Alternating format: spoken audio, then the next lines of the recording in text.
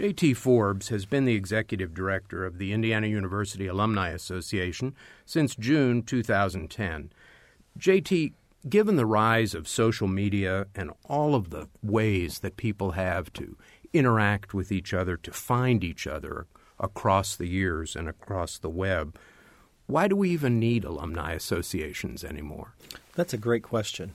You know, for a lot of people, social media is seen as a game changer, when in fact it's as revolutionary as other forms of technology that we've seen over the nearly 200 years of history of the Alumni Association. When we started in 1854, there was no such thing as the telephone. There was no such thing as the television. And this crazy thing we call the Internet, which has only been around for a couple decades now, really were not things we could even imagine. So really when we look at social media, we have to see it as a medium, an important medium, but there's really no replacement for people within an institution that think very carefully about the relationship between an institution and the people it's touched. And social media is a tool that a lot of people use to get connected, but it's still part of a continuum of things that go on that result in a lot of deeper connections. And it's our job at the Alumni Association to connect across the full continuum of those things, ultimately so that we can really mobilize alumni to help themselves, each other, and Indiana University. This is Profiles, the weekly conversation program on WFIU. We're talking today with J.T. Forbes, the new executive director of the IU Alumni Association. He has previously served as the director of state government relations for Cummins Incorporated, has held communications and government relations posts at Michigan State University and at IU. He holds a bachelor's degree in political science and a master's in public affairs from Indiana University. J.T., if your alumni connect through the Internet and through social media, and then the Alumni Association tries to be a value add or to offer them services, how do you determine what it is they want and what they need? We're going to do that through both a formal and informal process of really eloquent listening. What I mean by that is we'll engage the best minds we have, both within our alumni body and here at the university, to really work on a program of research to really understand what it is alumni want, need, and find relevant, worthwhile, and meaningful in their lives. You know, we live at a time where we have grown far beyond the vision of the founders. We're a global network of more than 540,000 people living all over the country and across the globe, really. So we really got to begin to think about how do we not look at everybody as the same, but find those segments and groups around which we can really build communities of interest and engagement in the university. We have multiple interests. We have such a rich array of programs from which people get degrees that we've really got to understand that diversity is an asset. We have multiple campuses. You know, now we have, there was a time in the history of Indiana University where we rallied around a team that was all about stripes. Now we have spots, fangs, and feathers with all our mascots. So those are all rally points and points of diversity that are an asset. But what we've got to do with the Alumni Association is really figure out how to marshal and mobilize that by focusing on our alumni and then helping the institution that's become very large and self-reliant understand how best to engage and mobilize all those people, and especially the ones I can tell you I've met over the course of my career here, who are deeply passionate, loyal, and committed and want to see the university thrive and prosper. It's our job to really begin to figure out how we focus and organize our efforts around those things that our alumni find relevant, meaningful, and worthwhile, and really create meaningful volunteer leadership experiences and personal enrichment experiences for them. Are you saying that the Alumni Association going forward is going to be less about being a member of the association writ large and more about interest groups and constituents and societies?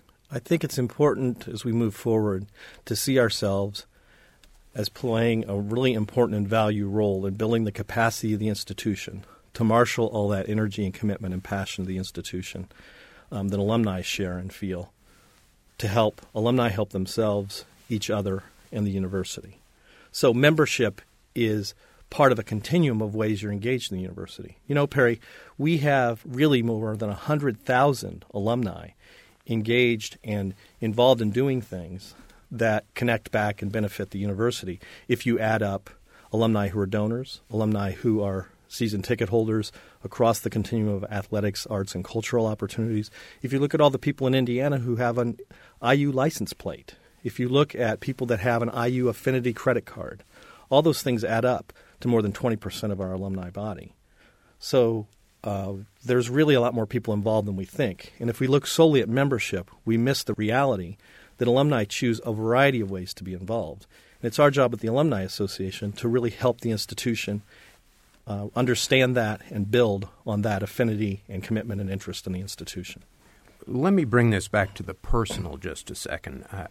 I believe one of the most daunting challenges you face is if there are 500 million alumni of the institution, how do you get them to know you as the new director?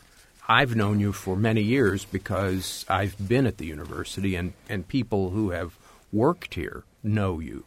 But to that throng of the other 495,000 people, how do you reach them?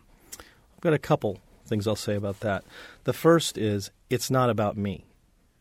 We don't live in an age where I can become some sort of personality around that people mobilize around. We've got to really focus on getting people organized, mobilized around the things that interest them, and align that with the things the university is able to do to really engage and support them in meaningful ways as volunteers, as people engage in our personal enrichment experiences and all those kinds of things.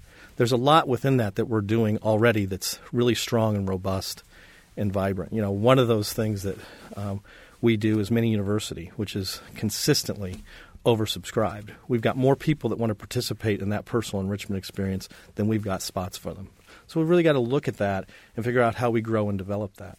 I also think we do a lot of expecting people to come to the Bloomington campus when we have a rich array of campuses around the state, and we also have alumni centered in a lot of places. We need to figure out how we're going to go where they are and meet them where they are. And so that's really built around a more systematic program that's also connected into the schools and colleges and units that are seeking a richer, deeper relationship with alumni. So we'll strengthen our relationship with the admissions office because in the world we're living, it's more and more important to get friends asking friends, friends sharing their own personal stories to attract the high-quality students we're after, to recruit the kind of faculty we're interested in developing who are already here or who we want to bring into our community. So it's not about me. It's about how we as an institution do that work.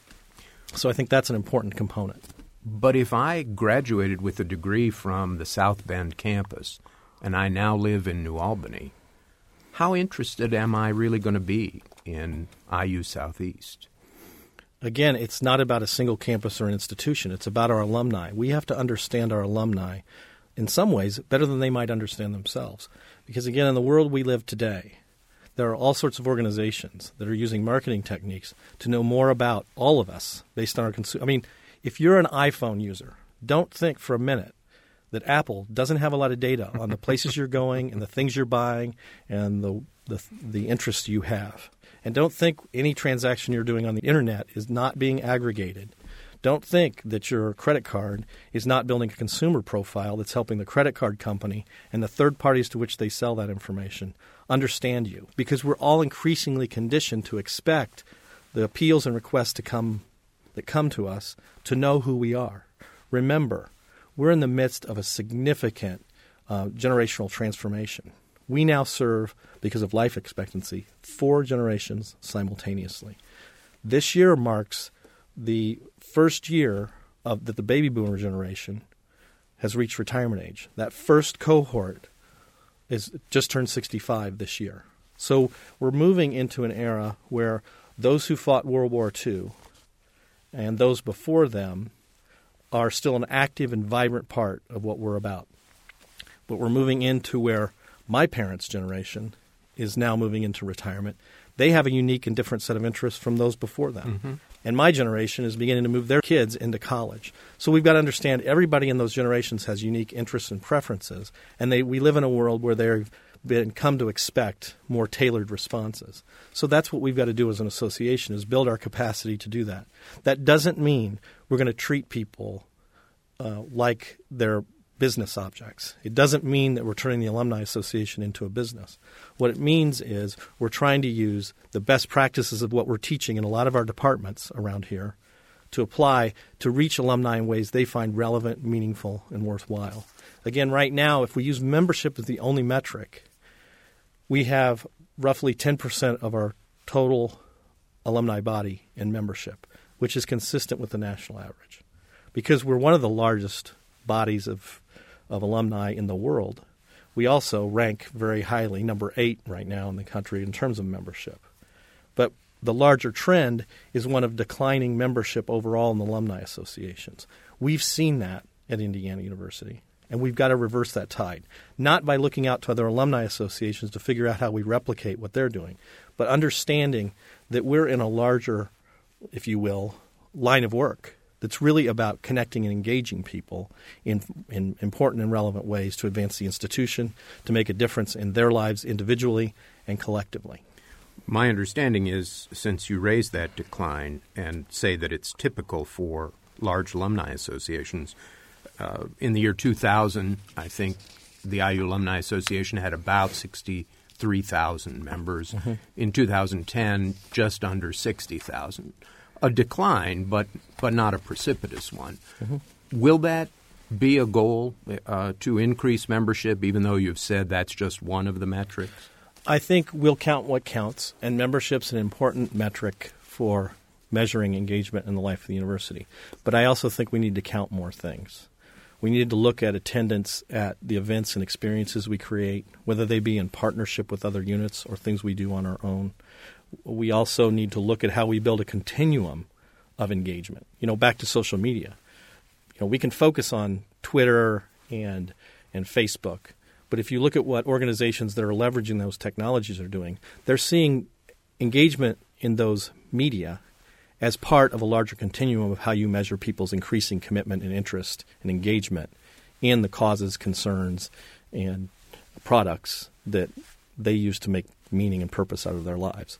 That's, I think, what you'll see us do over time, is really look more holistically at all this. Even all this talk I've said about marketing is really about having a holistic understanding of our alumni as individuals and groups that share common interests and build on that, as opposed to kind of a one-size-fits-most thing that's a little bit all about us at IU and what we want. We need to lead more with appeals and interests in getting involved in things that people find interesting and compelling. I've met twice with our executive council. I've logged more than 20,000 miles on the road, in the air, and around the state, and on the campuses. And what I hear from alumni is, involve me more. Give me more relevant and meaningful opportunities to help be a part of things. And let me help tell that story. And if you look at our history and some of the most important things all of our presidents have said, it really boils down to a recognition that Indiana University is distinguished by the achievements and relationships that are forged by our students, faculty, staff, and alumni. So that means that we've really got to embrace that and empower people to be part of that and leverage that incredible potential that's unmet right now. You sound as if one of the things, or maybe the overarching thing you're going to be looking at, is increasing the variety, number, and quality of touches to each alum, whether it be a paid exchange or not, a meaningful touch between the institution and the person.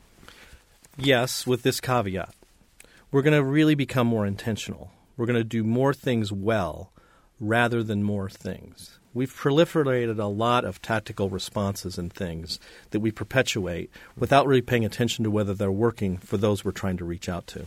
So we're going to take a hard look at all that and really begin to shape our time and energy and resources to really build it around human connections and be really strategic and thoughtful and principled about how we do that.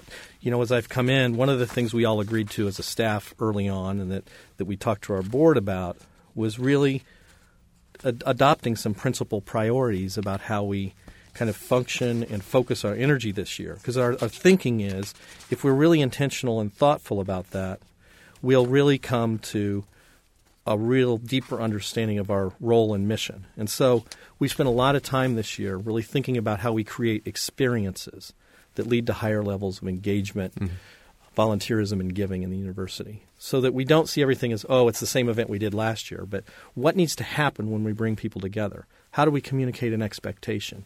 And how do we deliver an experience that meets or exceeds that expectation, resulting in ultimately having them express the ways they want to get involved? We're looking also at how we celebrate these relationships and achievements that define the institution.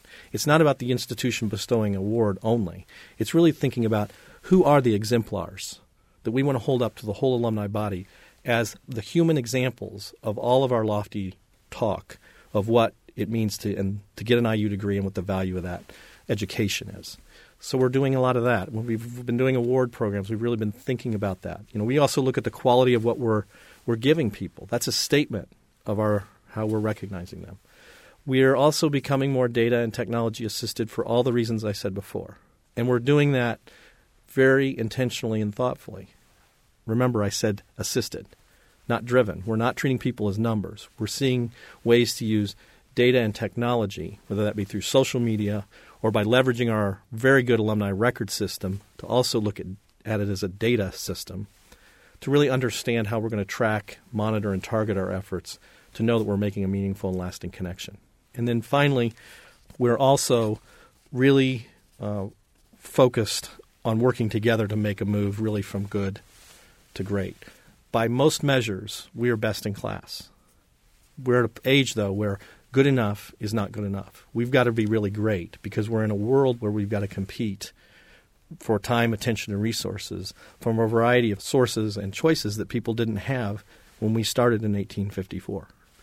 You make a reference to moving from good to great, which I assume is a reference to Jim Collins' best-selling book, Good to Great, in which he examined American corporations who seemed to be identical to a peer, but in watching them over a 20-year period, one moved from good to great and the other simply stayed where it was. And Collins, in his book, describes his belief that getting the right people on the bus, your organization, and then getting those people in the right seats, doing the right functions, is even more important than a long-range plan, that you have to first get the right people and then you move into goal setting.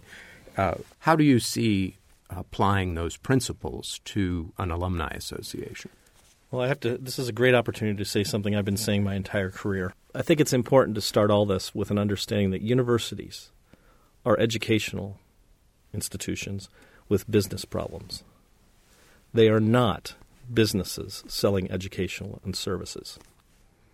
So it is with the Alumni Association. There's a lot to learn about Good to Great, and I bring a lot with me from the travels I've made. Most of my career has been at Indiana University, but I've made some stops along the way at institutions and organizations where I thought I could learn something that would enhance my ability to contribute in a bigger way here. One of those stops is Cummins, and Cummins is an extraordinary place, not just because it's led by people of high intellect, even higher integrity, and immense humility. It's because what I saw in that organization was they put people first. They understand that it's talent. And I think that's one of the central insights about Good to Great that's important. And it's one of the guiding principles about the work we're embarking on right now. We've got a lot of dedicated, talented, loyal people at the Alumni Association. And we have a lot of volunteers. I'm not convinced, which is why we're going to make some organizational changes, that people are on the right seats on the bus, as Collins says. So we're really taking a people-first perspective and saying, let's get people in the roles that make sense for us to move forward. One of the things I've seen in alumni relations, both as a receiver of it, as a life member for quite a while now, and now as one of the leaders in it, is that we've really get in this conversation with alumni where they'll say, I love IU, how can I help? And our response tends to be, well, I don't know, what do you want to do? And then we build a program around that. And that lasts only as long as that individual or group that came up with the idea can perpetuate it. And in some cases that makes sense. But in a lot of cases when you take a step back, a lot of that needs to be a question we can answer. Because to me it's almost an ethical issue. If we're going to value you, we need to be ready to have promises we can keep. And if we're going to ask you to do something, it needs to be part of something that is sustainable beyond your time leading it or being involved in it. So we're really taking, a page from where I came in my last stop and really thinking about what is kind of functional excellence in alumni relations means, so that we can really say, how do we be really excellent at having a set of things that we want to engage alumni in that are of sustainable, enduring quality, that are meaningful and can continuously improve.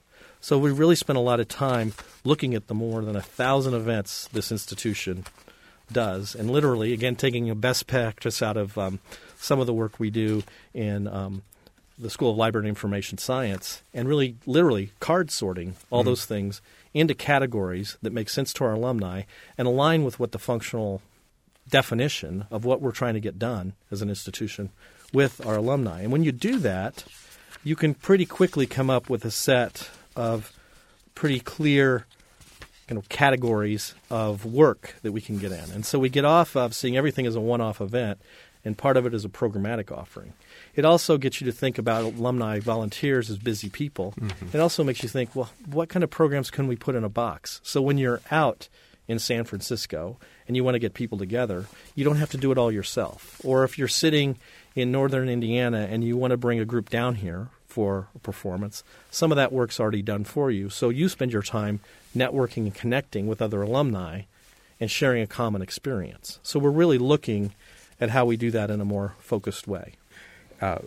Every time we do a Profiles, we ask our guests to bring with them a couple of musical selections, and it seems fitting that an alumni director would pick this first one by Bing Crosby. Can you tell us what it is and why you selected it? It's Can't Get Indiana Off My Mind.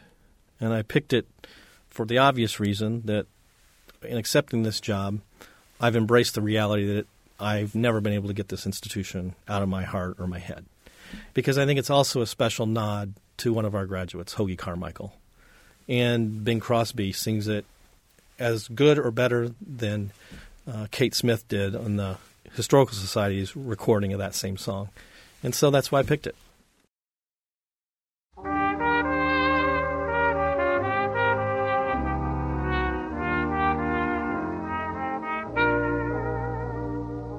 Can't get Indiana off my mind. That's the place I long to see.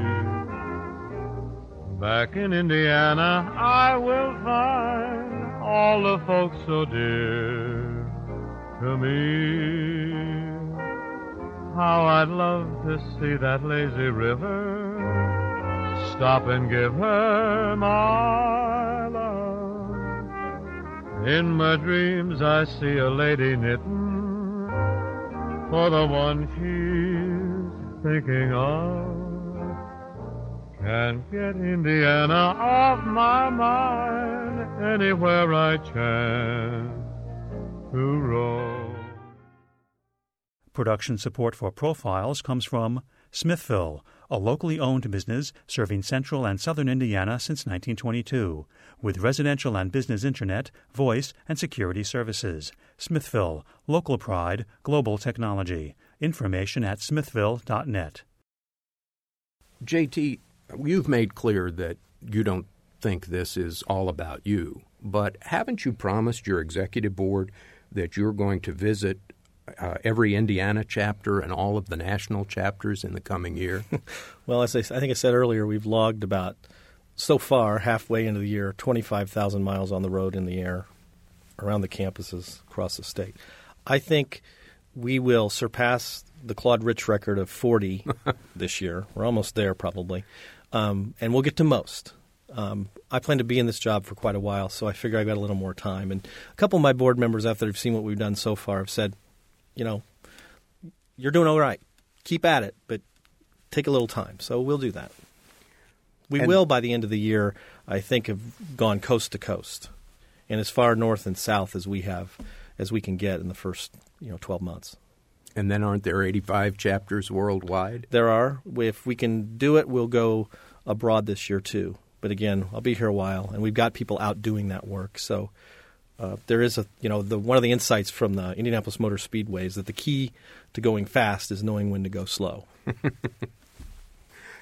You've also suggested goals which include boosting three things: IU pride, IU engagement, and IU giving. How do those interrelate?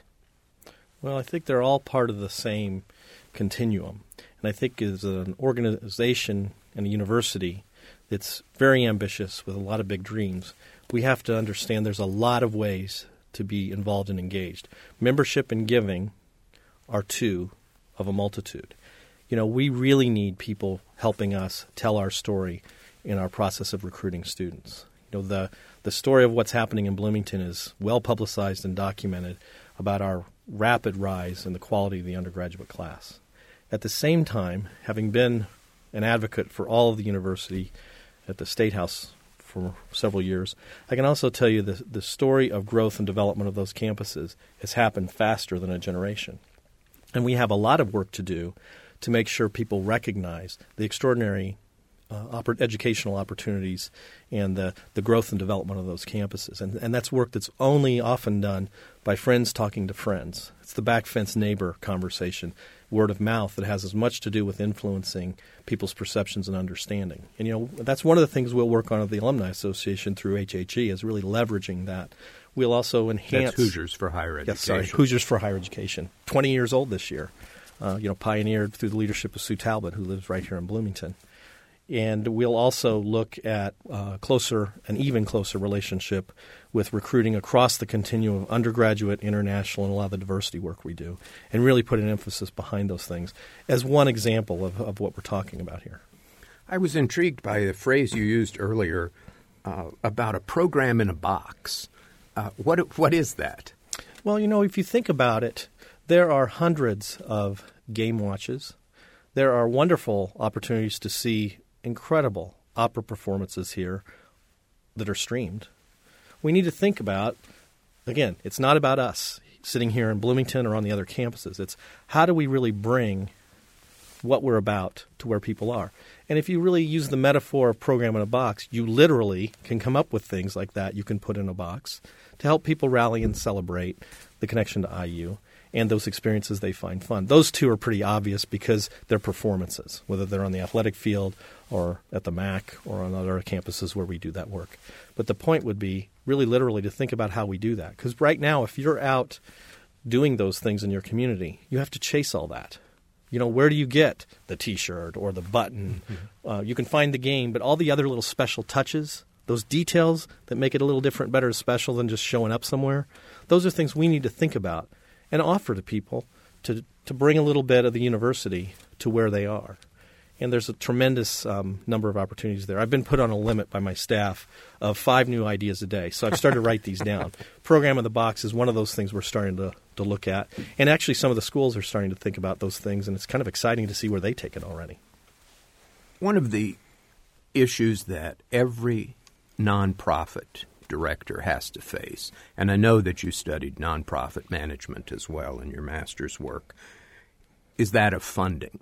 And alumni associations across the country in the 80s and the 90s, even beyond, but in those decades, latched on almost, you could see the waves break across the country as they each discovered new ways to sell insurance policies, to sell moving contracts to people through affiliations, to buy license plates, affinity plates, to buy affinity credit cards.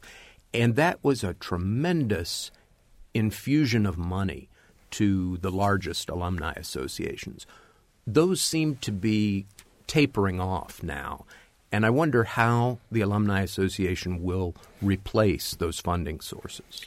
Well, that's a great question. The affinity credit card programs were kind of the Hoosier lottery for alumni relations. They're very robust when times are good. With consumer credit reform and with the downturn in the market and people kind of tightening their belts, those are nowhere near what they used to be. And we're tightening our belts to the tune of over $1 million of revenue that's not coming in from that. I first think this is a tremendous opportunity to really focus in on what really is important and what matters. Because when times are good, it's very easy to just kind of cruise along. We're using this really as an opportunity to look at what we're doing. And it's really pressed us to really go back to this idea of how do we do more things better than just more things. And so in some ways, this is an opportunity we're not going to squander to really look at how we're operating and become much more even smarter about it. At the same time, there are new revenue opportunities that we're going to look at. Some of those are in talks that we can't really disclose publicly, but you'll see us roll out new partnerships, maybe some sponsorship opportunities. There's some things we do that could make a lot of sense there. There are still affinity opportunities out there too, because a lot of these things have morphed, again, as generations have changed, where people would get involved in those things as getting them something they benefited, knowing it would also help the university. People, in some cases, are taking a sharper eye at that. Mm-hmm. And so we've got to decide, are we offering these things as things you can do to help yourself and IU, or are we trying to compete with AAA, AARP, NRA, whatever, name the membership organization, to compete benefit to benefit? That's also part of the deeper thinking that we're doing on that as we move forward. I came in, as a green person saying anything we're doing in that area has to be a unique benefit. And I've had people counsel me to say, well, maybe what you need to be thinking about is how it benefits them and the institution. And so I'm listening to a lot of people, and we're trying to figure some of that out. What you'll see is, at first, a tightening of our belt, which is important and necessary to do. Everybody around the world is doing that in this economy. That's healthy. And every organization like ours is facing that. So we're going to use that as the opportunity, and then we'll build from there. Because, again, back to getting people in the right seats on the bus, we have enormous talent, both in the alumni body, enormous insight and experience in our volunteer base. We'll leverage that to figure some of this out too. Because at the end of the day, I do think we're all going to be pressed to really decide what really matters to us. Because we all have a little less, either psychologically or in our pocketbooks, in this kind of economic reckoning we're in, to really have to sort that out. Right now, we're at an all-time high of unemployment with college-educated people. I think it's hovering at about 5%. We haven't seen that for college-educated people in my lifetime, probably. So there's 25,000 IU alumni out there looking for work right now. We've stepped into that. This is where these things also create opportunities, and we're offering a bridge membership program that opens up the treasure trove of career services and networking opportunities that we have to unemployed alums at no cost. If you're an unemployed alum, you can give us a call or get online and get connected to us.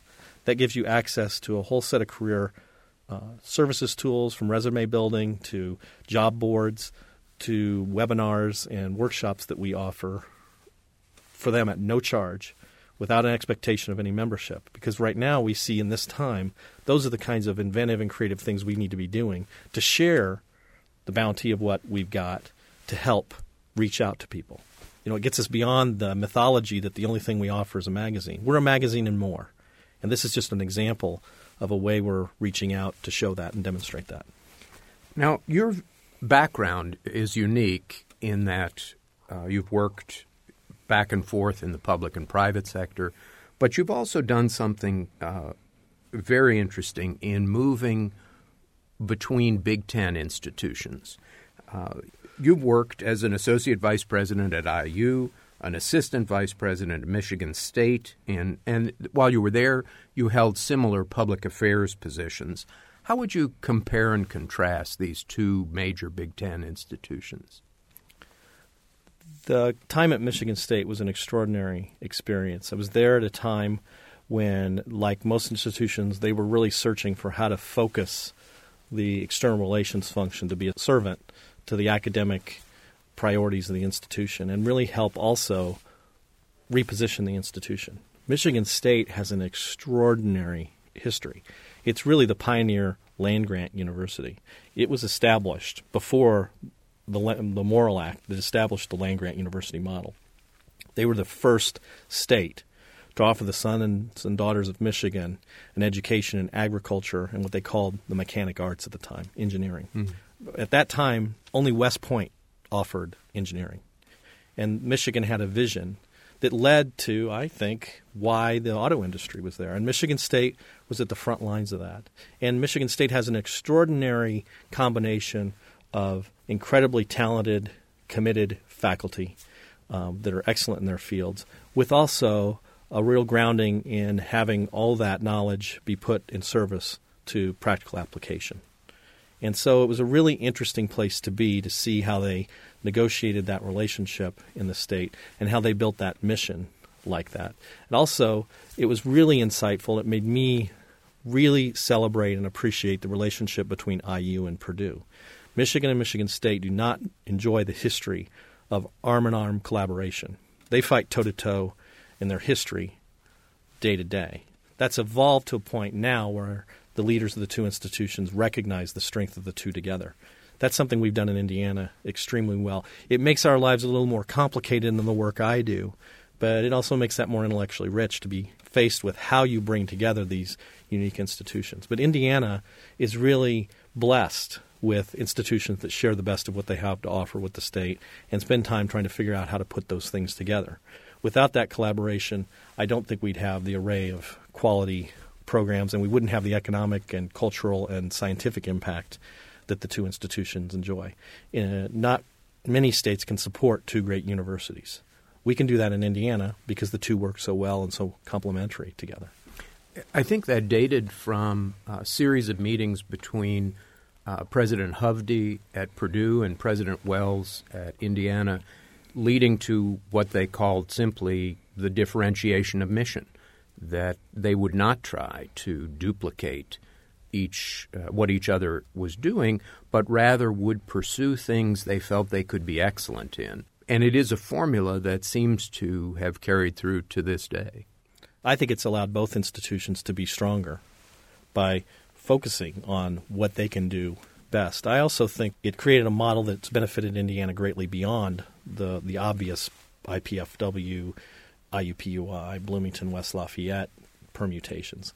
We have an array of programs we share on all our campuses, whether they be statewide technology on regional campuses or regional medical education centers. Indiana has one of the largest medical schools because it's a statewide network and has a higher rate of placement of doctors in rural communities because we have this constellation of really strong medical education centers that are rooted in communities and connected to the best of what Indiana and Purdue have to offer, and the other host institutions. That brings Notre Dame, the University of Southern Indiana, Ball State. Everybody has a little piece of that. Indiana State's part of that, with a unique focus on rural health care.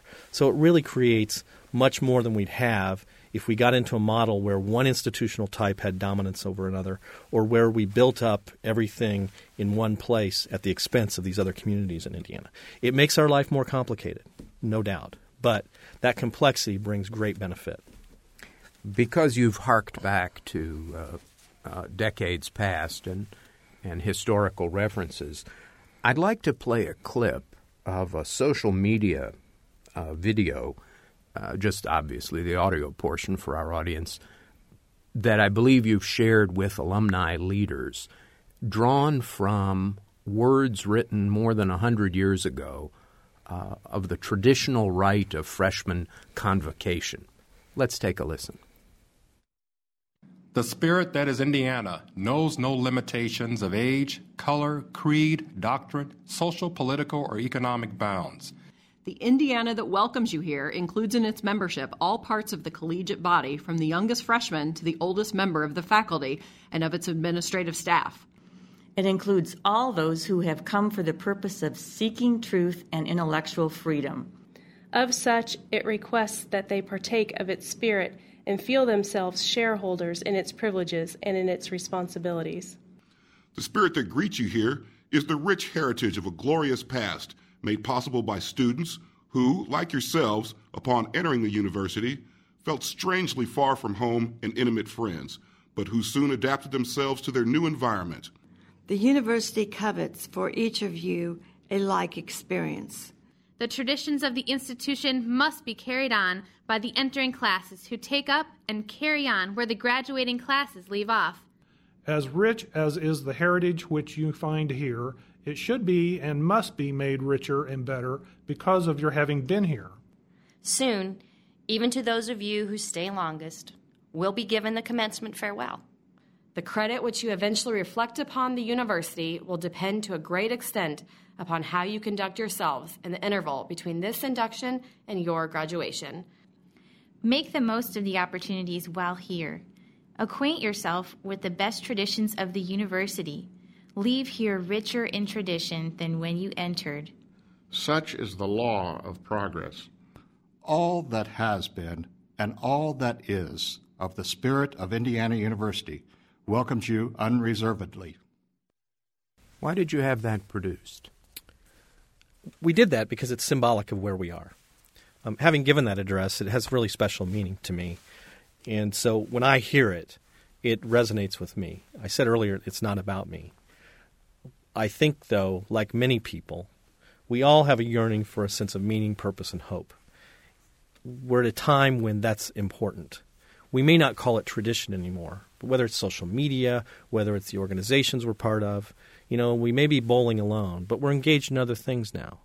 And I think that speaks to the sense that you're part of something larger than yourself. It's symbolic of where we are also because the way we did this was many voices. There was a time where it would have been given by a male voice and a voice that had the experience of a single campus. Now we have a diverse tapestry of people, programs, experiences. Again, we've gone beyond stripes to spots, fangs, and feathers with all of our mascots. And tusks as well in Fort Wayne. We have mastodons there. And this all speaks to the multiplicity of voices. And I think it really shows, too, in the way we did this, that we're all part of something larger than ourselves. We're not one voice. We're many voices. We're many campuses. We come from many places. And we go all over the world. So we're going to use this as part of many campaigns we do to reach out. I also see, as I travel around, the rise of people of a traditional undergraduate age who may come from a different town than somebody else. Not everybody ends up in Bloomington or Indianapolis or what have you. But we're all wanting to be part of something when we're students as well. And so I think this has raised the question of how do we begin to share some of these traditions we hold in common? We have multiple campuses doing their relevant version of homecoming. We have the IUPUI Regatta, which for those from Bloomington is the Little Five of that campus, is developing into that in a very short amount of time. We have campuses looking at how they build that sense of spirit, pride, tradition. That's why that remains an important part, because we want to celebrate what we hold in common. It may be experienced differently, but there are some things overarching to that. And if you listen to those words without any partisanship of where you got your degree, I think it speaks to all of us in really compelling and beautiful ways. And that those words are spoken now each fall as part of the formal freshman convocation in Bloomington, in which freshmen are officially inducted into the freshman class. So it has an ongoing use as well. Absolutely. You've talked about that tradition, about that continuum, but I want to pick up on your mentioning of many voices used in the recording, where traditionally it would have been a male voice. I noticed that in a number of your speeches, you've commented on the growing need for the Alumni Association to serve women, the larger numbers of women in the alumni pool, and in some cases, women becoming the majority number of students on individual campuses. How will this change the Alumni Association?